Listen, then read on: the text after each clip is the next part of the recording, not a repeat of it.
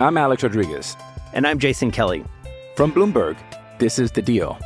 Each week, you'll hear us in conversation with business icons. This show will explore deal-making across sports, media, and entertainment. That is a harsh lesson in business. Sports is not as simple as bringing a bunch of big names together. I didn't want to do another stomp you out speech. It opened up so many more doors. The show is called The Deal. Listen to The Deal. Listen to The Deal on Spotify.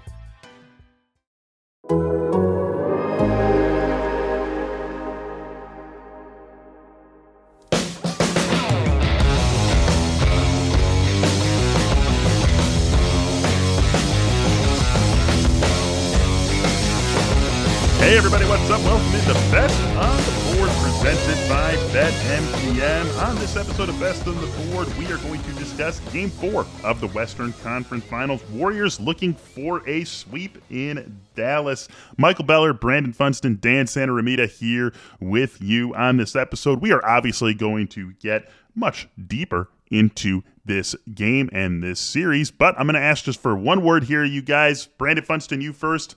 Golden State, sweep, or are we playing Game 5? All right, so I guess, let me rephrase, because I said I'm going to ask for one word. Does Golden State sweep, Brandon Funston, yes or no? Gentlemen's sweep. Gentlemen's sweep, that's more than one word, but it means they're going to win in Game 5. Dan Santaromita, does Golden State sweep, yes or no? Yes. All right, there we go. Dan knows how to follow prompts. That's growing up in Chicago. It's the Chicago area, the northern suburbs. We get educated wonderfully. Dan and I did in the northern suburbs of Chicago. That's how we do it there. Look, Golden State. I mean, they're not losing the series. None of us thought they were going to lose the series coming into this one. They're up 3-0. They're going to go to the finals, whether it's Game 4, Game 5, Game 6, whatever the case might be. I don't think we're going to get to 6, but this is a game that we're going to talk about here, just this one. Dallas is favored at home, -1.5, 215.5 the total on this game. Funston, you say gentlemen sweep, so you say Dallas gets a Game 4 victory, 1.5. That's got to be a number that's jumping out at you then. Well, I think this thing moves to where you can get better odds on Dallas. I think this thing is going to end up being closer to just a straight up. In which case, I'm not gonna jump in on taking Dallas early. I would go all the way up because, like I said, I think the public sentiment, and you guys kind of proved that to me, is that Golden State's going to take this, and so I would expect the money to move in a more favorable way if you want to back Dallas as you get closer to game time. Game 3 is just a killer for the Mavs, right? And it was a weird first half in that the teams were really just kind of feeling one another out. It felt like 48-47 in the first half of that game. And then Golden State comes out and wins the third quarter by 9 points, and that basically was the game. They were able to keep Dallas at arm's length for pretty much the remainder of the night. Dallas came down, maybe 2 minutes left with a trip where they could have cut it to 4 or 5, something like that. They get a miss.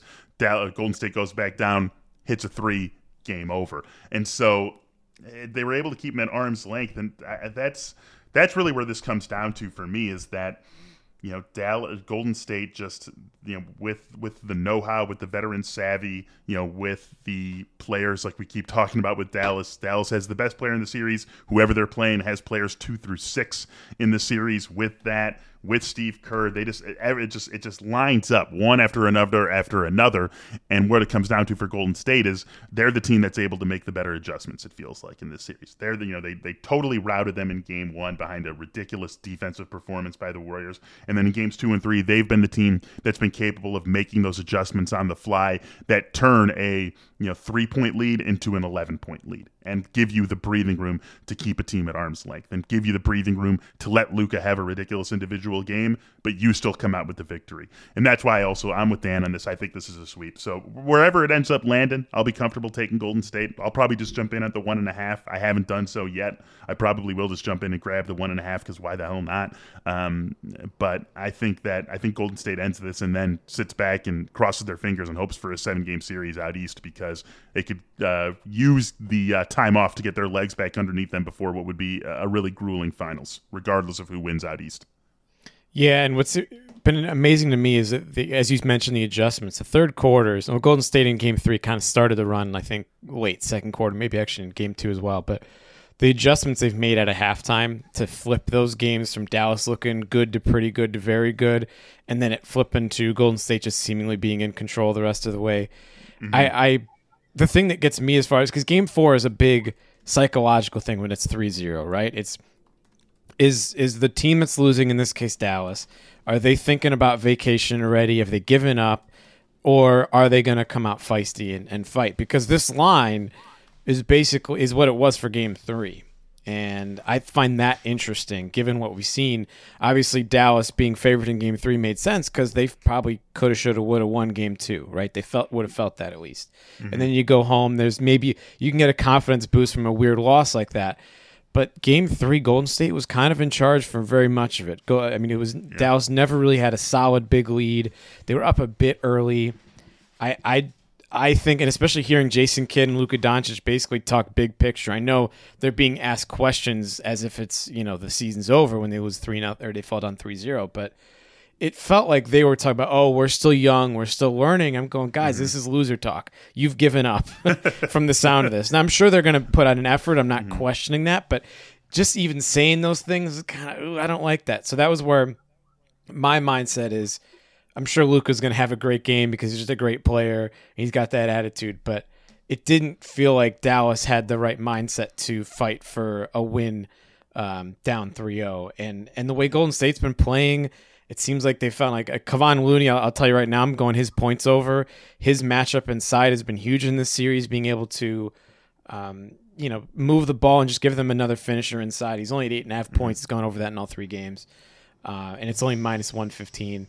But like guys like that, having the role players step up, like Wiggins having some big moments in Game 3, too many things are working well for Golden State for me to not think they're going to finish this off. They just look like the much better team right now. I will say that yes, but that hasn't been in the Memphis series, there was 3 games where I just felt like Golden State was sort of mentally coasting, and then we talked about this. They looked completely different in Game 1 of this series. Like, okay, we're at the Western Conference Finals. Fine, it's time to be the Warriors, But I just worry about, is a 3-0 lead going to kind of get us one of those games from Golden State again? So that one has me a little bit worried because Dallas has been the team that's been bringing it every night, all sure. Playoffs long. So yeah. What am I going to bet on more? That Golden State has a little bit of that mental relapse where they got into the comfortable zone against Memphis, or am I going to bet on Dallas just after fighting the entire postseason, just waving the white flag? It's tough for me. So, I don't know that I've kind of worked that out mentally where I'm at, but I am going to go ahead and ultimately, I think, back Dallas in this one for one last hurrah. Yeah, I don't think there's necessarily any white flag element to this. I just think that, Dallas is also spent. How many guys on Dallas's roster? We talk about this being a young team, a team that has not a ton of playoff experience. How many guys on Dallas's roster have played this much basketball in 1 year of their lives? Yeah, right. Have any of them? Literally, has any one of these guys played this much basketball in one calendar year? I don't think. They're going deeper into a season than they ever have. Has Reggie Bullock been a player on somebody's championship run? I'm trying to think, or I don't remember the Pistons having that having any great seasons recently. So the Knicks, right? I'm trying to remember. It feels like it's been on a few different teams where you kind of would have forgot, So yeah, Pistons and Knicks most recently, right? Let's see. There was a Clippers. What about Clippers in 2014-15 or Phoenix in 2014? Those couldn't have been good teams. Exactly. So we're just talking, and then contrast that with Golden State, who has a ton of championship experience, obviously among the key players and the core players on the roster. So I think there's going to be an element of that here too. Maybe the under is a play, you guys. 215.5. The first 2 games of this the second game was the only one that went over. The games 2 and 3 were both pretty easy unders. You were pacing the whole way. Game 1, you had your feet kicked up in the first quarter of that one. Game 3, it was you weren't counting your money early in the second half, but you were comfortably pacing to the under the whole way in Game 3. say 215.5 feels maybe like that's potentially a little rich for where this one's at, where the series is at. I don't know. The only thing is I feel like Luka could get into a shootout where he's just like, I don't want to lose yet, and tries to put up like doesn't a want to 50 lose burger yet. I know or that. something. And so I think he may just throw up like a 50 burger and try and keep Dallas in it, and then it turns into a shootout. Because, to Funson's point about the Grizzlies series, I think that was because the Grizzlies were just a better team than Dallas and a much tougher matchup for Golden State in terms of the athleticism. They had a lot of guys on the offensive side of the ball that Golden State at moments couldn't stop. And I don't mean like one guy would score 20 and a quarter, but just like there's a number of tough matchups that someone was always open or someone had a good look. And I don't think Dallas has that variety of offensive weapons. And Kerr's done a great job in the series to say Luka and nobody else. And then we've seen those shooting droughts for Dallas, which happens to have been in a couple third quarters here, or pretty much all of game one, where no one else can make a bucket, and suddenly Golden State runs away with it. Like Dallas in game 2, it looked like I was watching a college basketball team. They in the third or fourth quarter, they couldn't buy a bucket. Like you don't see NBA teams go through scoring droughts, extended scoring droughts like that. It was wild. And so like that's the thing where I don't think Dallas has as many weapons as Memphis did that hurt Golden State. It's Luka, and Brunson's had some nice moments, but they don't have enough. And that goes back to my point of like Kidd and Doncic, Jason Kidd's like, yeah, we weren't sure we'd even be, you guys didn't think we'd be here. And it's like, well, okay, but you're there. So what are you going to do about it? And it doesn't seem like they have any answers. Yeah, it's funny that what you just said is exactly what we said at the beginning of the Dallas-Utah series when we were talking, one of our pods is like, how is Dallas going to do this without Luka for the and then it's like, what do they got? And then Jalen Brunson was the thing, and then they've been able to do it. Golden State's the first team that's kind of brought this to fruition, what we kind of thought was going to be the issue with Dallas. But up until now, that hasn't, it's been something you want to try to create a narrative around, but Dallas keeps like throwing it back in your face. And now Golden State's also by far the best defensive team Dallas has seen in the playoffs. Yep. This is the top 4 defensive teams in the NBA playing still. So you're right. I'm Alex Rodriguez. And I'm Jason Kelly. From Bloomberg, this is The Deal. Each week, you'll hear us in conversation with business icons. This show will explore deal-making across sports, media, and entertainment. That is a harsh lesson in business. Sports is not as simple as bringing a bunch of big names together. I didn't want to do another stomp you out speech. It opened up so many more doors. The show is called The Deal. Listen to The Deal. Listen to The Deal on Spotify. So, guys, props. Dan, you already mentioned Kevon Looney over 8.5 points is something that you are looking at. Klay Thompson's in at 19.5 points. He has his high watermark of the series is 19 points, which he had in Game 3. I mean, I've been living on Klay Thompson unders for a while now, and so that's one that that's 19.5 is finally down at a spot where I'm not betting the over, but I would at least not auto bet the under the way that I have when it's been at 21.5, 22.5, things like that. I gotta say, guys, even though I like the Warriors, I mean, Reggie Bullock, here we go. Here's the big overreaction again. Goes 0 for 10, 0 for 7 from 3, and now he's sitting at 10.5 points. If you shoot 7 threes, I'm going to like you to score more than 10.5 points, and that's basically what Reggie Bullock has been doing all playoffs long. So I think that, even though I'm on the Warriors, I think if I had to pick one prop and one prop only, Reggie Bullock to score 11 points is probably my favorite. I'm basically tailing on that because it's 2.5 on his 3-point prop. He was 6 and 3 in the previous 2 games. 0 for 7 from the 3-point line in the last game. That can, for shooters, that can just be, it can just happen overnight. You're back to you find your stroke again. So 3 for 10 in Game 1, and then he made 6 threes in Game 3. Yep, exactly. I mean, there you go. Or Game 2, excuse me. So the other one, it just keeps paying is Steph Curry on the assists plus rebounds at 11.5. It's slightly higher juice now at minus 130. It was more even before, but against Dallas, he's gone 14, 16, 14, 14, 16, 13, 16. Regular season and postseason. I mean, it just hasn't come close to coming on the under here. So I'll keep putting down on that one on the over 11.5 every time. I like that a lot. Very good.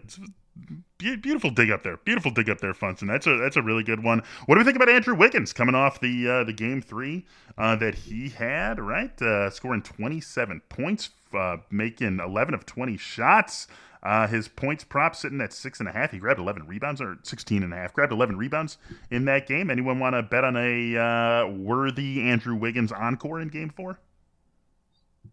Dan? I feel like with Wiggins, it's interesting because he got all those points, and even in the playoffs, he's had his moments throughout these playoffs. I think he had a couple of big games against Memphis, but it doesn't seem like he's ever a feature part of the offense. It's more like plays happen to be set up for him, which is true with Looney, but I only need 8.5 points. That's a little different, right? So I don't know. Like, it seems like it's still Curry when they need a big shot. They set some screen and roll threes for Clay. Jordan Poole gets his moments. He tends to play when Curry and or Thompson are on the bench to kind of make sure at least one of those guys are on there, and Poole gets a lot of marquee possessions that way. And Wiggins, it's kind of just like, well, like for example, that marquee dunk, right? That was just regular running, kind of a weave thing, ball movements, and he has a pump fake and just goes to the rim. Like, there's no set play to get him these shots. He has to make it happen. And I don't know that Wiggins makes it happen in enough games. That's why he's not the guy that Minnesota drafted number 1 overall, but he's been a great 4th or 5th best player for Golden State, and this is like a great spot for him. I don't like his consistency enough to bet on an over. In fact, the under's got, they're basically saying the under is more likely because that's -120 versus the over is -110. So I'll tell you what, on Wiggins, the play I think is PRA. It's only 24.5. He's been over in all 3 games. He's been over 5 of his last 6. He has a couple 11 rebound games, right, or something right thereabouts. A couple 6 assist games. So like, if you don't get that points explosion, you're at least getting what he's shown consistently to be like 16 to 19 points is kind of like his default. Then he's been doing enough else to kind of get you over that 24.5. So to me, like I said, 5 of his last 6 games and mostly been comfortably over in this series. I'll take 24.5 on Wiggins. All right. Speaking of PRAs, Luka back up to 51.5. We laughed at this one in game 1. Any takers in game 2? Well, I already said he could score 50 points, so I'm definitely not going to take the under. I might be inclined on the under because he's coming off a 40-point game in which he barely got over this. Like, it's like he's kind of in pursuit of points. He's sort of, some of like the assists have kind of dropped off. He hasn't been like the slam dunk, pushing a triple double every night that he was during the regular season. I mean, he just has to do everything for this team right now, and it's hard to be the forget about the primary scorer. Basically, the only guy who your team knows this dude's going to get us Luka's going to do what he does. Can Dallas count on anyone else to be like a for sure 15-point guy? Right? I don't think so. So you've got to Luka's going into every game thinking I got to get 35, probably 40 realistically if we're going to win. And so it's hard to know that to begin with, and then also do all the other things. Yeah, he's scary. Like when he gets a 51.5 on the PRA, you're like, that's so much. But then when you think, well, he could actually get to like 70. He's like one of those players who could have a 70 PRA. Right. Then you're just like, okay, I'm just going to walk away from this one. We're not going to play around with that.